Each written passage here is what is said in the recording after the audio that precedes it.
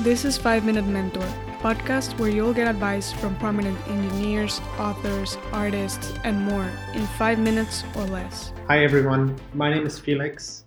I'm a tech lead at Slack and I currently work on desktop applications. And I think I want to talk to you about a little bit what it means to be a tech lead to me and how I think you can be an effective leader in an engineering organization. Because I believe there is a somewhat common misunderstanding that the tech lead or the senior engineer is somehow the person in the room who writes the best code.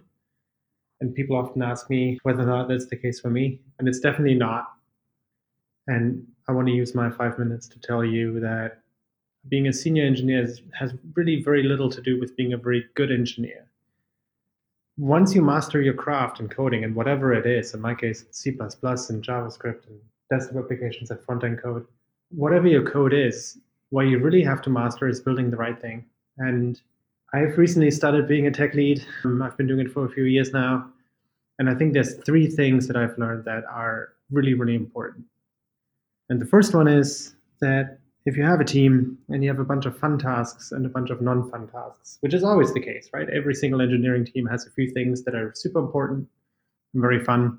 And every engineering team also has the opposite, a bunch of tasks that just need to get done, but aren't all that exciting. Whenever you're in that position, make sure that you give everyone on your team all the really fun tasks and just hold on to all the bad ones. If you're the leader, it is your job to do all the dirty work and let all the fun work trickle down to someone else. And the second thing is engineers are usually the first ones who complain about being interrupted. You know, the typical situation where you sit at your desk and you have your headphones on.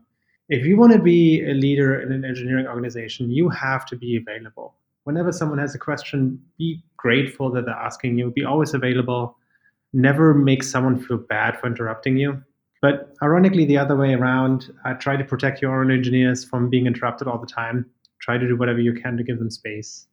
And whenever you have a question for them and you want to discuss their approach or have any other need that needs a debate, make sure that you find the right time. And the third one, and that's my favorite and also I think the most important one and one that I am still learning right now, is if you're a tech lead, fundamentally at some point it's going to be your job to make a decision for a technical approach, right? Whether it is to release something today or to delay the deadline a little bit, or an architecture decision, or straight up technical calls. And eventually you're going to hear some proposals that you don't like. And the real trick here is to not just shoot them down, right? If you have a proposal that you don't understand, do not shoot that down. And I'm not trying to be overly kind here. What I think you should do, and what I think is the true art, is to figure out why you don't like it. There's probably something in your gut where you understand why you don't like the approach, and to turn that into a question that you can ask engineers. If there's a certain technical approach you don't appreciate, try to figure out what it is about that approach that doesn't sit well with you, and turn that into clever questions that your engineers can answer. The ideal case is that they also figure out that it's maybe not the right approach. Or, even better, you figure out that it's actually the right approach, and you have collected the data to get yourself proven otherwise. So that was me, 4 minutes of my ramblings about how to be a leader in an engineering organization. And I think if you follow those 3 things, you're going to do pretty well. Subscribe to the podcast on Apple Podcasts, Spotify, or wherever you get your podcasts.